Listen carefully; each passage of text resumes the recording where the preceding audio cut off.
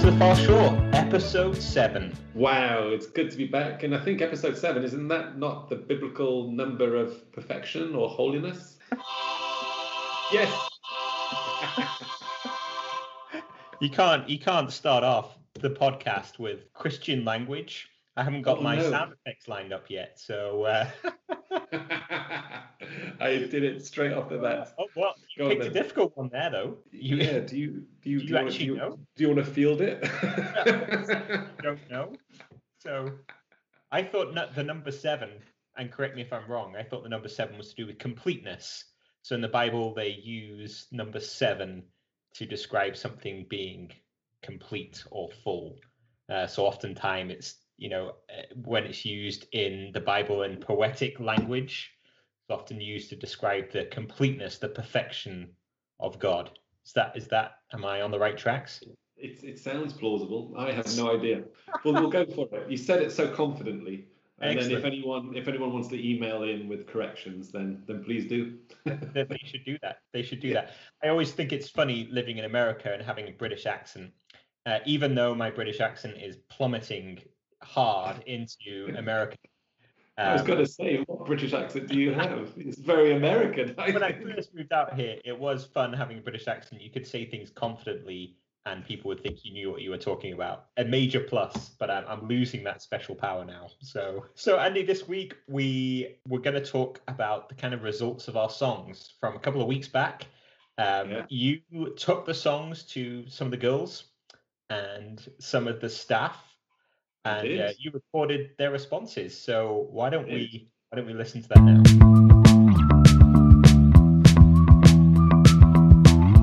Okay, well, hello everybody on the Far Shore. Welcome to Revive. I'm here with the Revive girls. Say hello, Revive girls. Hello, girls. Hey. Okay, we've got, how many girls we have? We've got 1, 2, 3, 4, 5, 6. We've got 6 girls and 3 staff for the big judging final of the 2 songs. Okay, so I'm going to play the songs now to the girls and then we'll see what their reactions are. So here's the first one.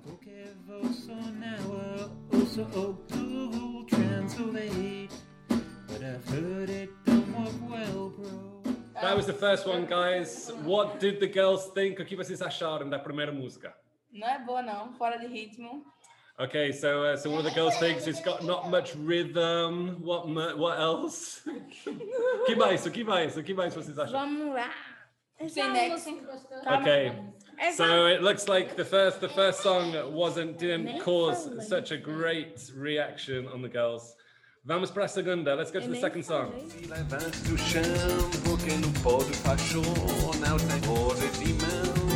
Okay, that was the second music. O que vocês acharam? Eu vou dizer agora, né? Okay. A outra assim era meio fora sem ritmo. So the first one was a bit slow, not much rhythm. Yes, segunda. A segunda, vamos lá. Até que é boa, dá pro ritmo. It was good because of the rhythm.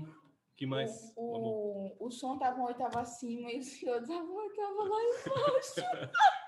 So the second song, the music was really good, but the singing was terrible, an octave lower. Que mais? Esse eu gostei. Nota assim, dá pra 10 assim. Okay, let's go to the final marks then. Okay, julgamento final. Quem gostou? Who liked the first song? Quem gostou da primeira música? Eu gostei, né? Okay, a primeira. Sério, vocês gostaram da primeira? Wow, so some people actually did like the first one. So 1, 2, 3, 4, 5. 5 pessoas, 5 people went for the first song. E quem gostou da segunda? Who liked the second?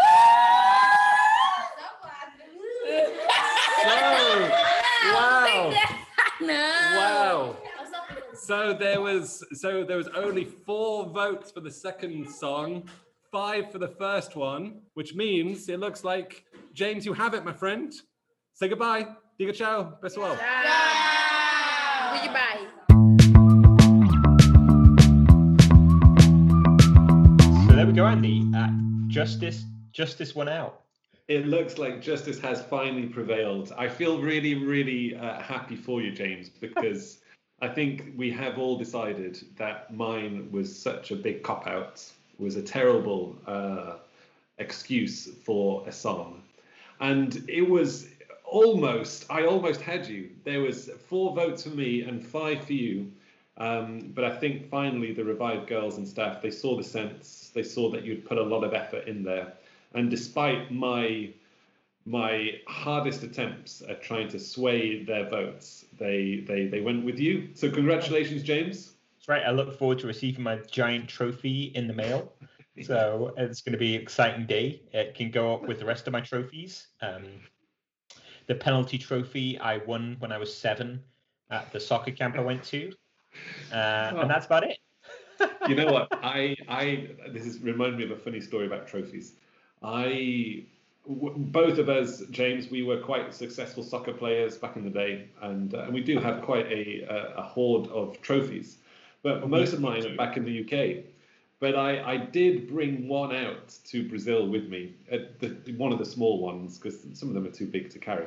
But one of the small ones I brought out. And I had it up in my apartment in Brazil, and Brazilian friends coming around saying, "Oh, that's a nice trophy." And I was like, "Oh yeah, because I'm a great soccer player." But then one of them could actually read English, and he looked at it. And he said, "Andy, this is a little trophy that you get after having 25 appearances. You get a trophy," and it was actually just a trophy which everybody got if you played 25 times with the team. So he burst my bubble a little bit with that. Oh. I'm sorry. 25 appearances. I didn't even get that trophy, Andy. So No. Well, I'm glad the girls got to enjoy our songs, and they haven't been clamoring for more. So no, they were. I think they were quite disappointed actually. I picked it all up, saying, "Oh, we're going to do something really fun, a radio show, and we're going to show you some music, and you guys are going to be the judges." I think they were had images of The Voice USA passing through their heads, and then were pretty let down. Well, you can apologise on my behalf. So, yeah.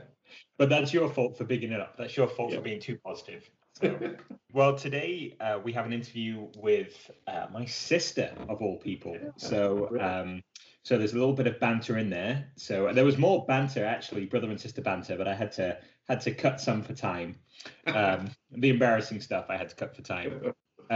So it's interesting interviewing my sister about her work with Faith in Kids, an organisation based in the UK.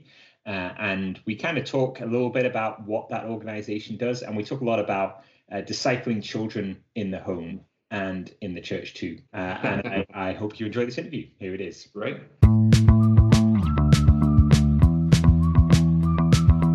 Okay, welcome Amy Smith to the Far Shore. Thank you so much for being with us today. Woohoo! Thank you for having me. Yeah, and we've known each other for quite some time.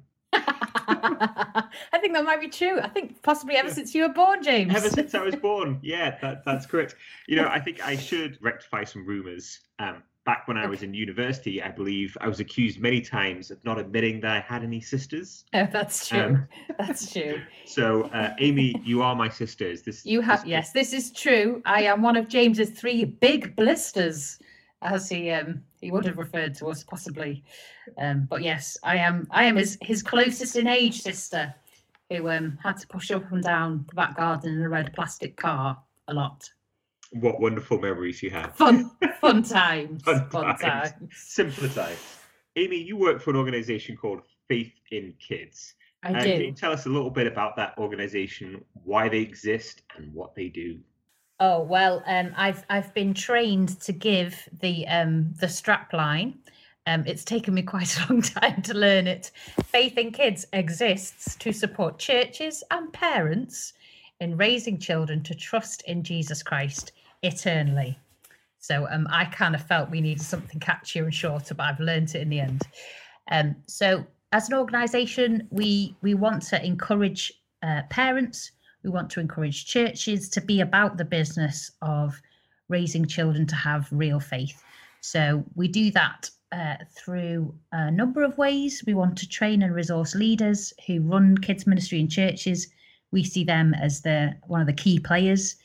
in the lives of children, but also parents to try and encourage and equip, resource, help them to do that massive task that we have as parents that we all need help with. We're writing material for leaders to use to teach the Bible faithfully in a way that we think hits the heart rather than just grows the brain. And we want to try and bridge the gap between church and home, particularly to try and say it isn't just about taking your kids to church to get taught the Bible. It is about living a life of faith. It is about encouraging them, about having the conversations at home. We don't outsource this to children's and youth leaders. This is our job as parents. So church is massive, but parents are God's plan A. Sure. So how do we equip and encourage both and try and bridge the gap between the two? Yeah. Looking on the Faith in Kids website, as any good interviewer would do beforehand. And there's Done your interesting- research. Yeah, done my research. Interesting quote on there, and it's kind of related to what you were just saying. It says, too many of the children who attend church grow up knowing Bible facts and a long list of Christian behaviors, but without a love of Jesus. Mhm. So could you help our listeners understand what is that difference between a knowledge and a love? What difference does that create in kids' lives? So I think it's a love for Christ that wins the heart. It's only if we're captivated by something better. It's only if we truly love Jesus. It's only if we truly love. It's only if we're passionate about something, we're convinced that it's good. Will it really change who we are and how we live? If it's just a list of things to know and ways to behave, it's a tick box. It's a fight.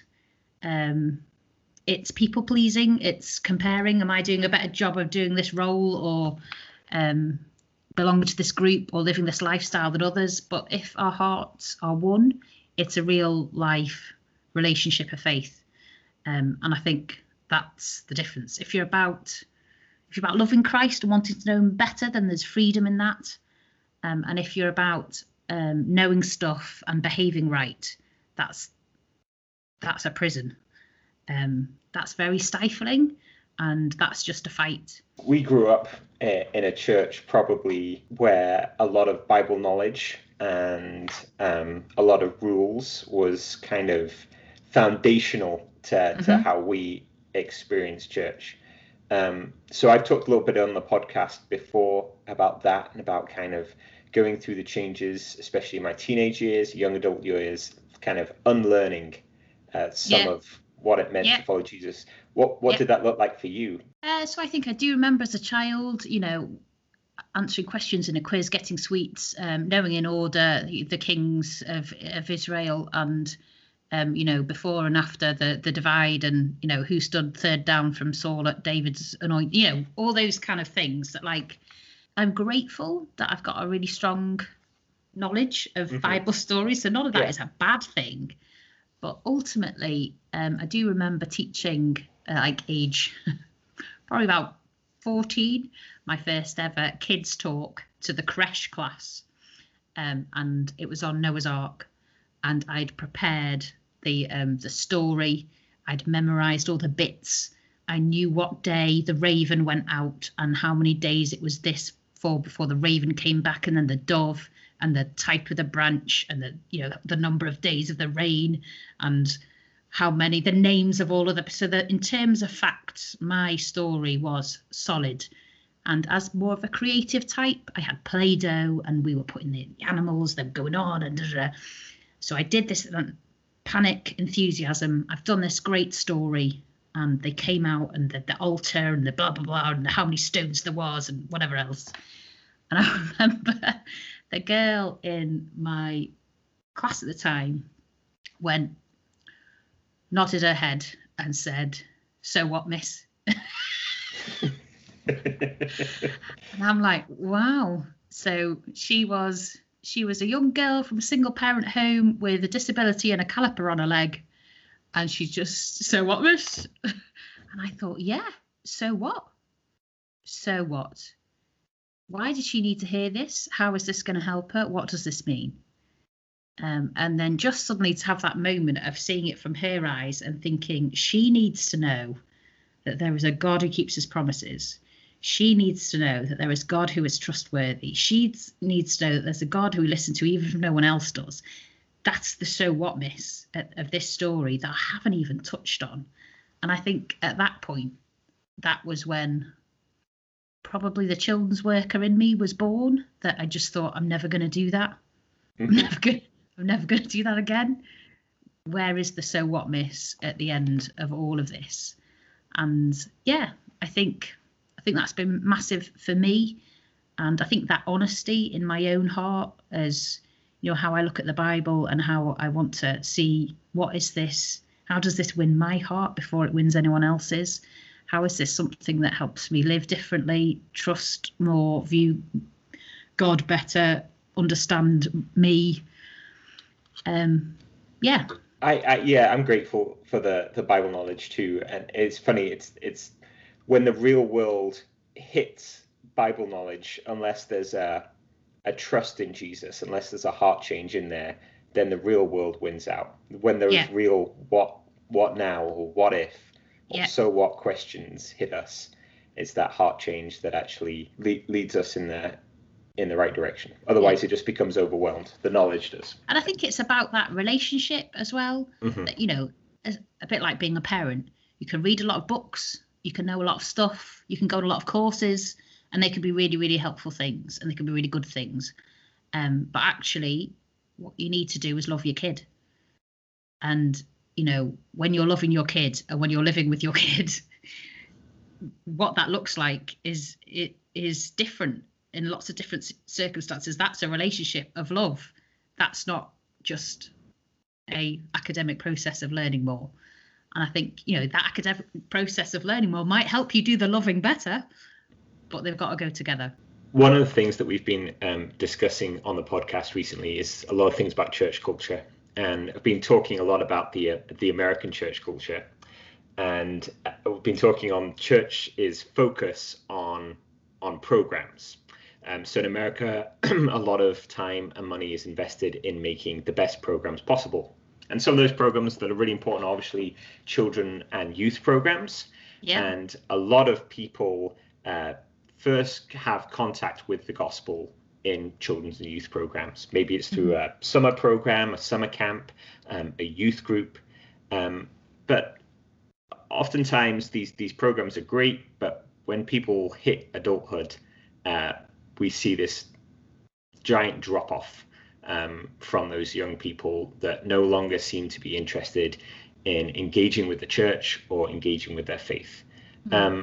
So how do we make sure that these programs are effective in bringing about heart change? Or the word we use in the podcast obviously is disciple making. Disciple making is that idea of changing someone's heart to follow Jesus. And how do we make it so we're not just reframing these programs so that we're still giving information, but just in a cool way?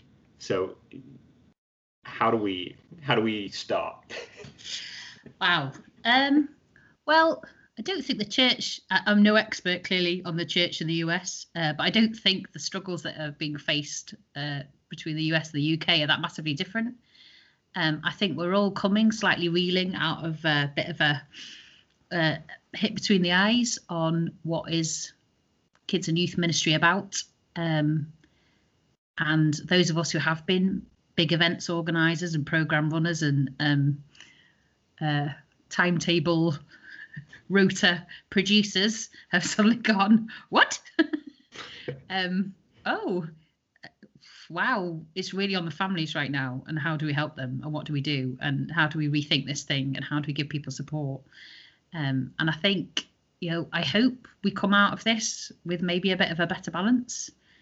I think when we think about having set up ministries to be very event focused, I think that's because oftentimes is born out of a heart to want to be as effective as we can be. We're passionate about kids hearing the gospel, so we say what will get them in, what will fill the room. Let's give them free food. Let's be cool. Let's get smoke and lights. Let's give them what they like.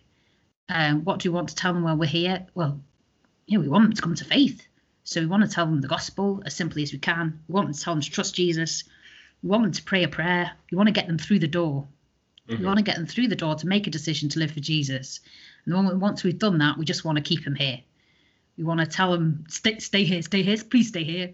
And we just kind of hope that God's going to do the rest and they can hang on. Yeah. No, I think I read a quote recently that was something like, if you bring people to church with donuts, then they're going to expect donuts every week. I think it was something like that. So yeah, and I think we also know that then, because not many are going to stick it out, let's increase the chances of the not many being bigger by getting more in the first place, like numbers stuff. Whereas actually, if we really think, what do we believe makes a difference? What do we believe? So knowing the truth, changing the heart, having real conversations, having a relationship, looking at Jesus in the Bible, understanding who he is and what he's done, applying that to our lives. It's those simple but hard, long game things that will actually make the difference. Yeah, very, very inefficient. Yeah. Yeah. So it's, it is about.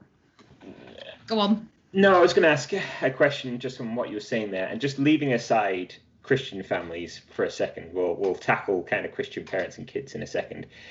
But I do realize that programs and youth groups and stuff like that are a way in which we engage with youth and kids from non-Christian families.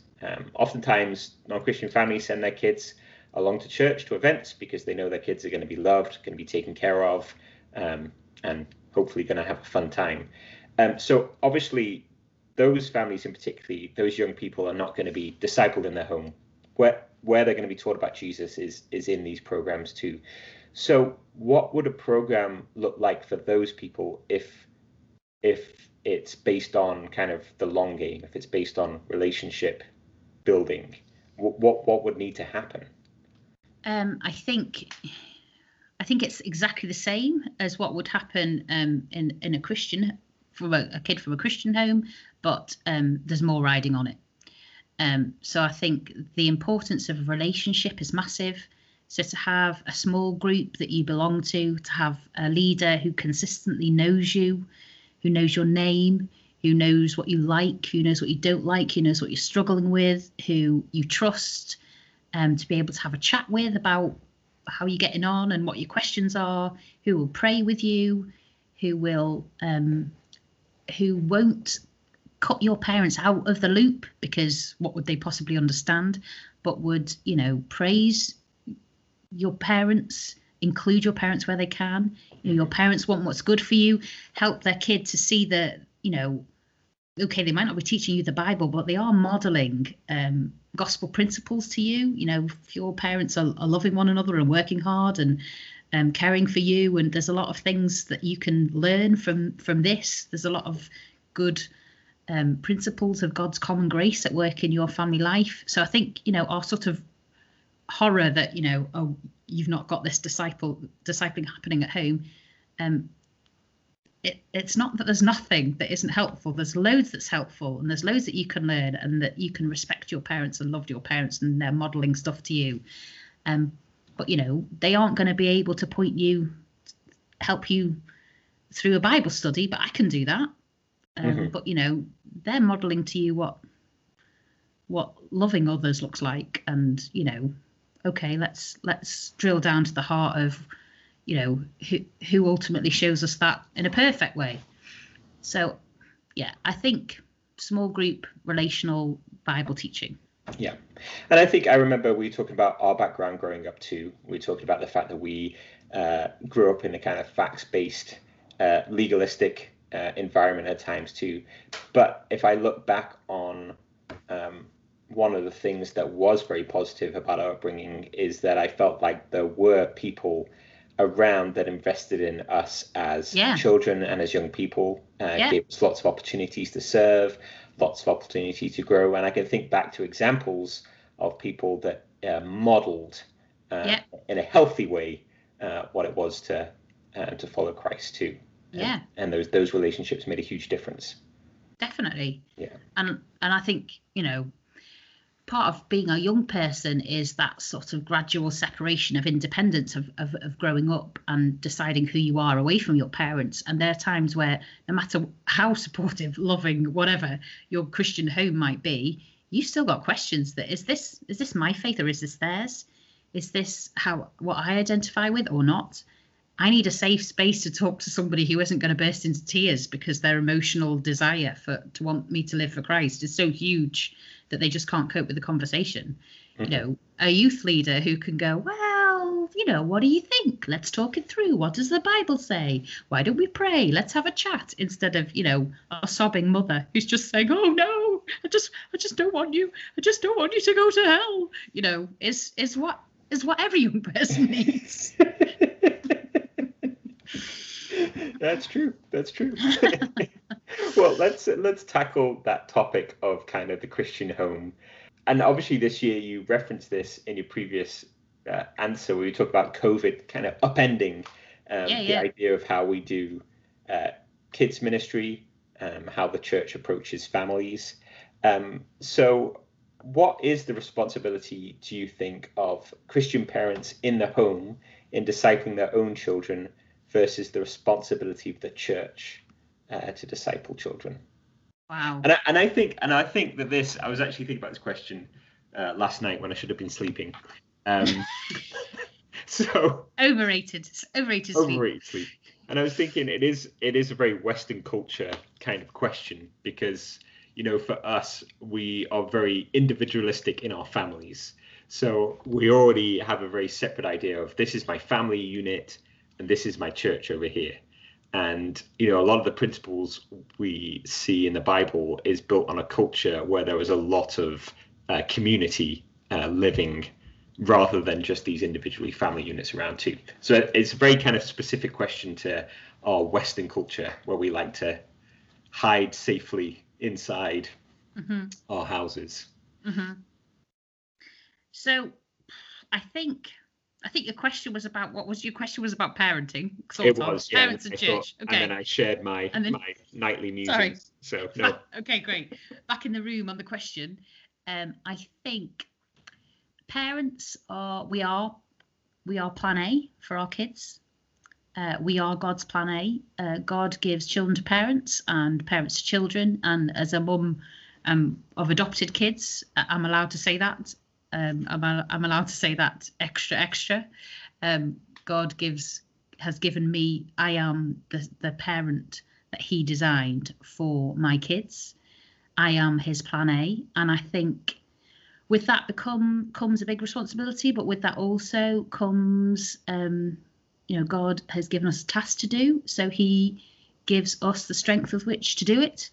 And by his spirit, he is for us as we try to parent our kids and point our kids to Christ. So I think we need to grow.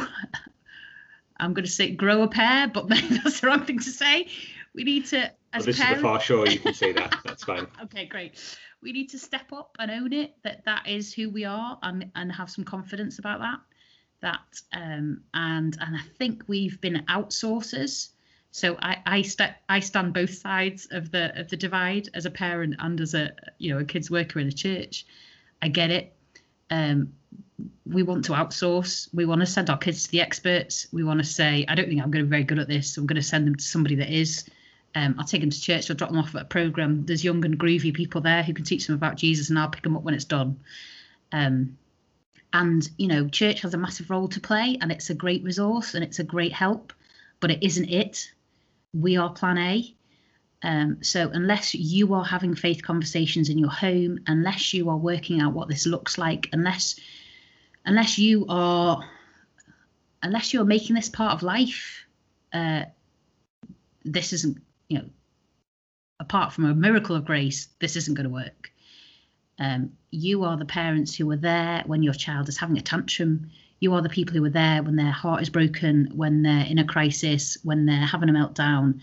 You are the people who God has put in their lives to be the ones who say, what is the truth that we tell our hearts here? What is what we cling to? What do we need to remember? What is there to pray? With the best will in the world, your you're like 5 days away from talking to your youth leader again, say. But you're 5 seconds away from talking to your mum or dad or carer or whoever God has put in your life about it. And that's why it needs to be us. Mm-hmm. So I think the role that church has to play is big in terms of supporting families, supporting parents, encouraging kids. But I think we've probably de-skilled ourselves as parents and like downplayed our role because we kind of would like it to be someone else's job. Yeah. And I think it's about stepping up to that and partnering with the church. So there's that, it takes a village to raise a child. And I think that's true in faith. It takes your church community. So your family is plan A and your church community is like your first aid box that has all kinds of help within it that families need. I talk to crying mums with preschoolers and newborns, and I actually just want to say you need to be in a church, because in a church you've got mums who are slightly further down the road than you, who can give you a chat. There's dads who've been there who can give you support. There's people who make you a casserole. There's people who find you a job. There's people who will give you advice on something, and there's people who encourage you in the truth, and there's people who pray with you and for you. That a church is a massive blessing, but it's the wider family that supports the nuclear family, and that's what we need to get back in our heads. So talking more about that idea of kind of the responsibility of parents, the nuclear family there, if we have a family that's listening and they want to foster a culture of discipleship in their home, but they're not sure where to start, what would be your advice in terms of getting started? I think so, basic principle of where is your faith conversation happening? So do you open the Bible together and talk about it? There are loads of resources out there that can help you do that. That isn't supposed to be a massive burden, that, if you're not doing this every day, that you're therefore going to fail. But that is a moment for you to step up to the plate as a parent and give it a go. And you're not supposed to be the world's greatest expert, but you can open a Bible, read a few verses and say, well, that's good. What do you think? And pray and say, help us to know that this is true. As an organisation, we've written family devotion guides to try and help people do that in a non-threatening way, in a way that does some of those, like answering questions, chatting through. And it can be really helpful as a parent to be modelling, letting your child in on your own faith, that you aren't, I'm the leader of this Bible study and you are the students of this Bible study, but we're all a family together that want to learn how to live for Jesus better. So I'm going to pick up this book and I'm going to say, oh, what's it saying here? And we're all going to learn together. And I'm going to say, well, I find that hard. Do you find that hard? Yeah, we all find that hard. Let's pray and ask God to help us. So just starting the conversation and being open about not being the finished article. And I think that's one of the massively liberating things about being a Christian, is that we aren't supposed to be the finished article. We're just supposed to be growing. So as a parent, my biggest job is to model what needing Jesus looks like to my kids. And that's suddenly a lot easier to do. So that means I fail and go, man, I got that wrong. Or, wow, check out my sinful heart. I need Jesus too, just like you do. Suddenly, wow, you mean it's okay to get it wrong? Yes, it totally is. And we go to Jesus with that. Mm-hmm. So I just think a simple thing, trying to open the Bible together, trying to read together, trying to listen to something together, even if that sounds terrifying, listen to a podcast together and say, what do you think about that? Watch a film. What do you think about that? Who do you think the hero is? Who do you think the hero is of the Bible story? What does that tell us? So if you want a pithy soundbite, I'll tell you, look for the wow moment in the day. So particularly with younger kids, where is the wow moment in your day that you can say, oh, God made that. Isn't God good? Isn't God kind? And look for the ow moment in your day, that like the thing that went wrong. And what can we do? How can we pray? Who do we trust? What do we say to ourselves? So they're just simple ways of trying to get those faith conversations happening in life. Yeah. Oh, that's helpful. So let's switch tack and let's go back to the church worker. Okay. So obviously, church workers, children's workers, youth workers, they're currently crying into their coffee this morning at their lack of timetable and schedule, and their summer camp. What are we going to do next? Their summer camp and their vacation Bible school is looking like a shipwreck for the summer. What would you kind of tell them to encourage them? I was trying to think of Amy's kind of top 3 things they should prioritize moving forwards and top 3 things they should avoid. I guess my big 3 things would be, how are you going to partner with parents from here on in? How are you going to include them more? How are you going to restructure, or what changes are you going to make so that you're going to say, I'm letting you in on the story of what we're trying to do, and you need to let me in on the story of what you're doing at home? How are we going to talk more? How are we going to share more? You are a great resource for me, and I am a great resource for you. So, let's stop hiding from one another and thinking one another are the experts. And let's start working together. And I think something I'd really encourage you to try and work out is, how can you encourage parents and leaders to pray together for their children and young people? Because the minute you think that the children's youth leader is an expert who knows stuff that you don't know, and the minute you think as a children's worker that the parent is a terrifying person who just is going to think you're doing everything wrong, that barrier is huge. The minute you've got those 2 people sitting in a room together praying by name for the parent's child, I guarantee the parent will be in floods of tears thinking, you mean you love them? And the youth leader will be, totally heartwarming that I'm not on my own. So yeah, I'd say, how are you going to partner with one another? How are you going to talk to one another better? How are you going to pray? Just thinking practically through, what does your ministry look like? How are you going to avoid it being about a personality type, about promoting a leader that's, confident and sporty and whatever? How are you going to say, no matter who you are, you have value, and there's people that you can talk to who can relate to you? That was more than 3. That was like 25, but yeah.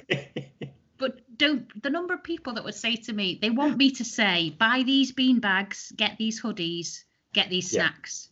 Yeah. And I go, yes, tick, tick, tick, done, done, done. And it ain't that. I think oftentimes that's the challenge, is that if we could just buy bean bags, or if I could just buy my kids a gift, and it would make everything flow. What do I order on Amazon, please? Click, click, click, done, done, done. But that investment in relationship takes time, takes effort, and takes vulnerability. You can't be in a relationship with someone if you're not real at your end too. Yeah, I just, there'll be no one standout thing in your child's life that they will be able to say it was that convinced me. And that's not to say that camps and hoodies and beanbags and pizza nights and all those things are an important part of growing this community and feeling part of something. But it's what is the white noise? What is the white noise in your kid's life that is the general thing that when it's gone and they notice that it's gone, but it's having that regular influence that, how is the sort of tone of your family life about faith, trusting Jesus, needing Jesus, loving Jesus? They shouldn't be able to pin it down to one thing because it's just happening regularly. Did you give me 3 things you should avoid too? Or did you just give me 25 things you... I think and avoid, they are personality. So don't just have one brand of cool, one big leader. I mean, you need big personalities, but you need lots of personalities. Yeah. You don't need just one thing that we need to all be like. Your youth ministry needs to reflect the beautiful diversity of family life and church life, and the nerd, the sporty, the whoever, whatever brand or you'd identify with feels that there's someone that they can talk to and they're not cut out. Avoid separation, the siloing thing, and I think avoid being the hero. This is the one thing I haven't said. Avoid being the hero of your story. as a parent and as a kids leader. That, you know, I think so often as kids leaders, you know, we plan the session, we've got the event, we've got the snack, we've made the craft, we've got this brilliant thing that we've done, we've played the most epic game, we've told the funniest jokes, and the kid walks out of your session, event, whatever, thinking you're amazing, because you did all that and that was great. You need to make Christ the hero, and you need to get out of the way. So, you know, I think that's huge. What do kids leave your event thinking? Aren't they great at that church? Isn't that leader funny and cool? Or, wow, they've challenged me to think about Jesus in a way that I haven't before. Or, what, that's big. Is that true? Is that real? And I think as parents too, you know, do your kids walk away thinking that you're sorted and if only I was as good as them? Or do they walk away from your slight car crash of a family Bible time thinking, well, that was odd, but clearly the Bible really matters to Dad. You know, that's fine. You know, get out of the way and make Jesus the hero. Sounds good. There you go. And there was only 3 of those too. So there was only 3 of those. It's like I'd almost prepared it, yeah. And then remembered what I'd prepared instead of waffled. Well, here we go. In closing, Amy. In closing today, thank you for deeming to be interviewed by your younger brother. It takes a strong older sister to allow this to happen. So it's fine, James. You're cleverer than me. I get it. Is that right? Well, Ed, your boss wouldn't be happy if we didn't discuss what resources parents and kids workers can access. On our website, there's links to all the different resources that we're running. There's information on the podcasts. We record podcasts for children. We record podcasts for parents. There's downloadable material for Sunday school teachers and leaders. We're just coming up to Easter, and we've got a lot of Easter resources to try and encourage churches to think outside the box on what kind of things could you do this Easter. And one of the things that we're doing is we're doing a bake-along event, so you could even join in from your side of the Atlantic. It's going to be on the 27th of the Saturday, the 27th at 2 p.m. UK time, but it'll be available at any time that suits you after that. And it's a lovely lady baking Easter brownies and talking about the Easter story with Ed. And it's an opportunity to invite your mates and talk about Jesus and the Easter story and a little bit of kind of what we're trying to say about why not try and talk about Jesus doing normal family things at home. So if there's a family, you can bake brownies and talk about how Jesus died and rose again in a way that your kids understand that it's true and it's real and it could make a difference to their lives. This is an example of how doing normal family life stuff can start a faith conversation. Faithinkids.org. Faithinkids.org. I will put a link. Put the link in the show notes. I will do.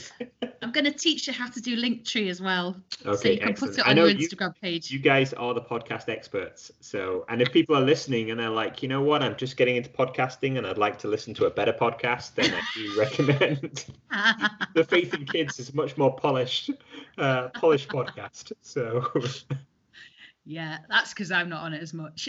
Oh, modest. Yeah, totally. Yeah. Okay, well, Amy, thanks so much again. I really appreciate you taking the time to be with us today. And I guess we'll get back to the wonderful world of parenting. Indeed. Back to the trenches. Back to the trenches. Mm-hmm. Bye. Bye.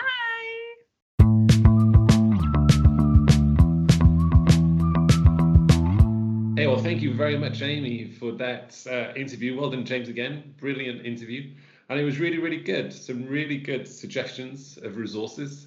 And I think a lot of people are in the same boat that, I've got 2 young kids, and lockdown, has meant that we're spending a lot more time together. And I've really kind of being really convicted about the really bad job I'm doing of bringing up my kids, doing some devotional times and trying to really tell them Bible stories and be intentional about that. And so Amy came up with some really cool stuff, which I'm gonna and I think the key thing as well, what she was talking about, is that idea of actually living out our faith and our convictions in front of our kids.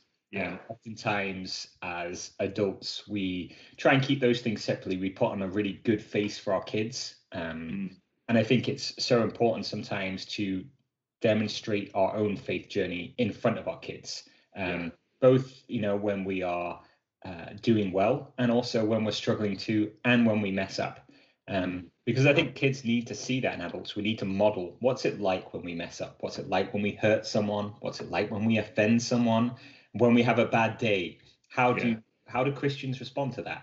That's right. Unless we kind of show them in person, unless we model it for them, they're not going to learn to. And I also love that point you made about just start something. You're not trying to impress anyone. It doesn't have to be perfect, but just start somewhere. So the website's pretty good, and actually they have a podcast. She did mention it. Podcast Faith in Kids. They have 2 podcasts. One's for kids. My kids have listened to it and they enjoy it. It's normally a Bible story, and they're discussing different things about faith and following Jesus. And they also have a podcast for parents too, where they discuss some of the bigger issues. And it's a lot more professional than this podcast. I was going to say, I wonder how is this? Oh, well, anyway, we have something to esteem to. But I will definitely find that podcast for my kids, and we'll have it playing in the car. That'd be really good.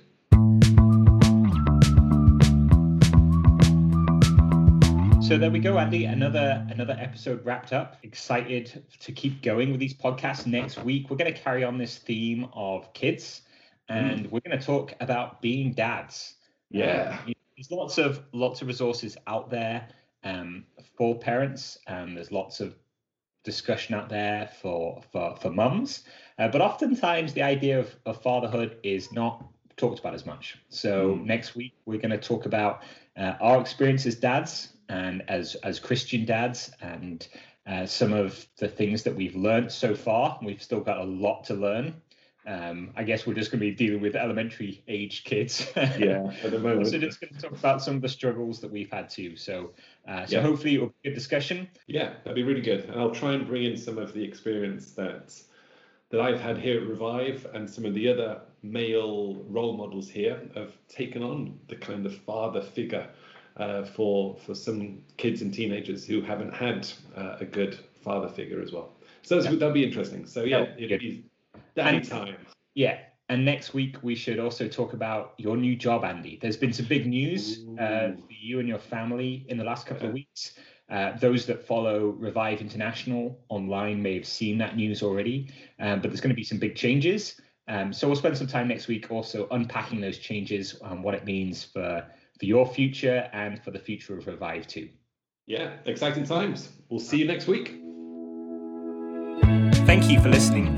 If you'd like to get in contact with the show, you can email us at thefarshore@reviveinternational.net. To learn more about the work of Revive International, you can find us on Facebook, Instagram, or our website, revive-international.org. Please subscribe to keep track of new episodes. We look forward to you joining us on our next journey, being called to the far shore.